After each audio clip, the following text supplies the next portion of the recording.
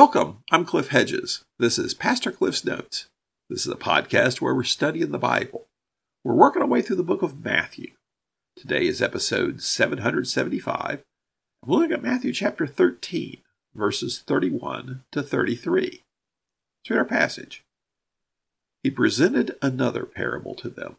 The kingdom of heaven is like a mustard seed that a man took and sowed in his field. It's the smallest of all the seeds, but when grown, it's taller than the garden plants and becomes a tree, so that the birds of the sky come and nest in its branches. He told them another parable. The kingdom of heaven is like leaven that a woman took and mixed into 50 pounds of flour until all of it was leavened. This is the gospel according to Matthew. Matthew's presenting this gospel, this account of the ministry of Jesus, to try and convince people to have faith in Jesus. He's not just presenting a history, a biography. It's a gospel, which is its own genre of literature, and its intention is to bring people to faith. He's presenting this teaching, preaching, and healing ministry of Jesus. Now, we're in a section on teaching right now. This is the third of the 5 discourses, extended sessions of teaching. And this is called the parable discourse in chapter 13. And it consists of 8 parables. There's some side discussions a couple places through it. We began with the parable of the sower. And then Jesus was asked by his disciples privately, "Why do you speak in parables?" He explained it to them, and then he gave them an explanation of the parable of the sower. Then he spoke again to the crowds and gave the parable of the weeds, or you could call it the parable of the wheat and the tares. He will explain that privately to the disciples in verses 36 to 43. But here, he continues speaking to the crowd and gives them 2 more parables. So in verse 31, he presented another parable to them. The kingdom of heaven is like a mustard seed that a man took and sowed in his field. It's the smallest of all the seeds, but when grown, it's taller than the garden plants. It becomes a tree, so that the birds of the sky come and nest in its branches. Well, he's explaining the kingdom of heaven. And you have to ask, why would he use a mustard plant to describe the kingdom of heaven? A mustard plant, he says it's a tree, but basically it's a bush. It could be a fair-sized bush, maybe on the outside get to be about 10 feet tall or so. But it's not really impressive. If you're going to use something to describe the kingdom of heaven, why not use something really impressive? Here he uses a simple mustard plant that people would have in their gardens. Now, the thing to remember here is the majority of the Jews are anticipating the coming of the kingdom of heaven. The question is Jesus the one bringing it? So he's not trying to convince them that the kingdom of heaven is something great and wonderful that's going to come. They already know that. They're convinced of that. The point is the beginning of the kingdom of heaven. It's not going to come in with a lot of fanfare as a fully developed, mature thing of just the kingdom of heaven is here and fully up and running. The issue with this parable is the growth from something so incredibly insignificant.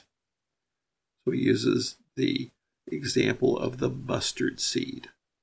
Now, is the mustard seed really the smallest seed? This is not a biology lesson. This is an example.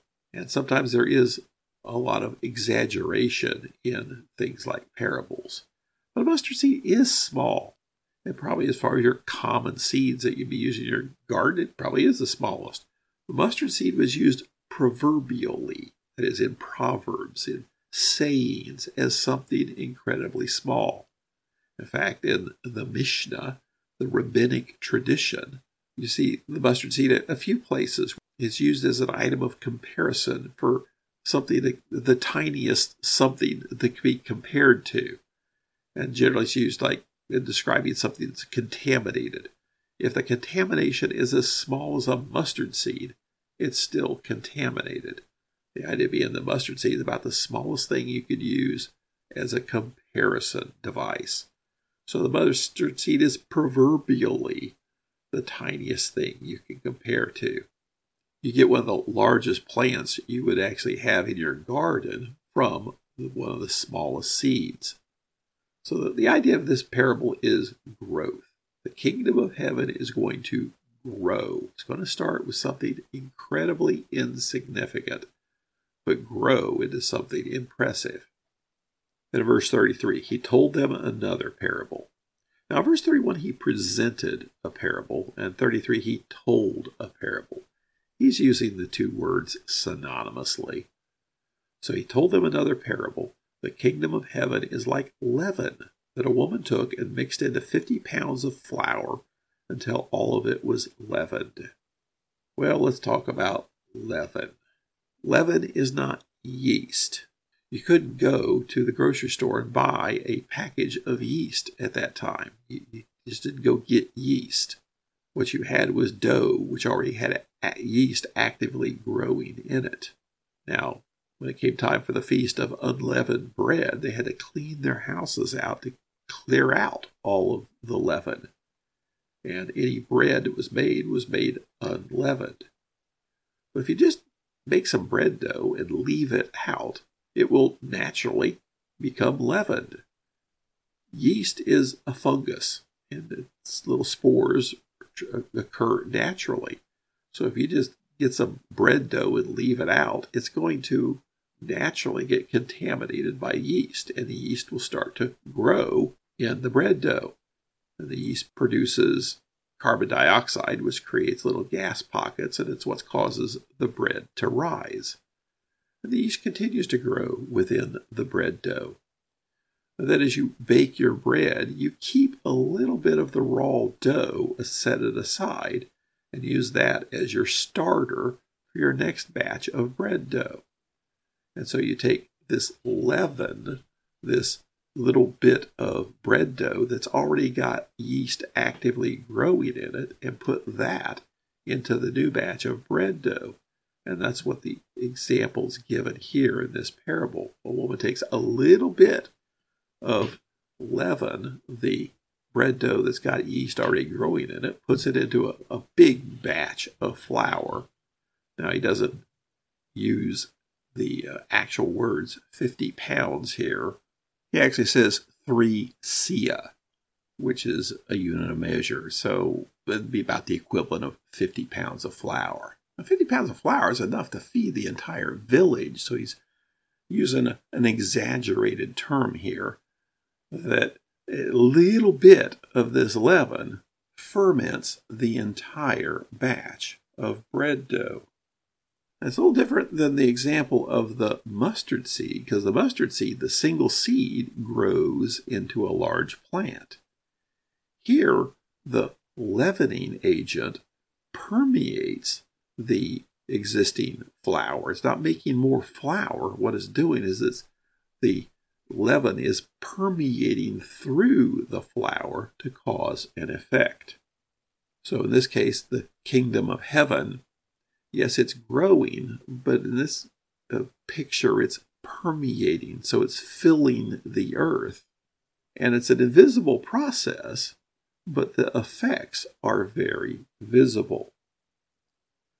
Now, the parable of the sower and the parable of the weeds had a lot of parts.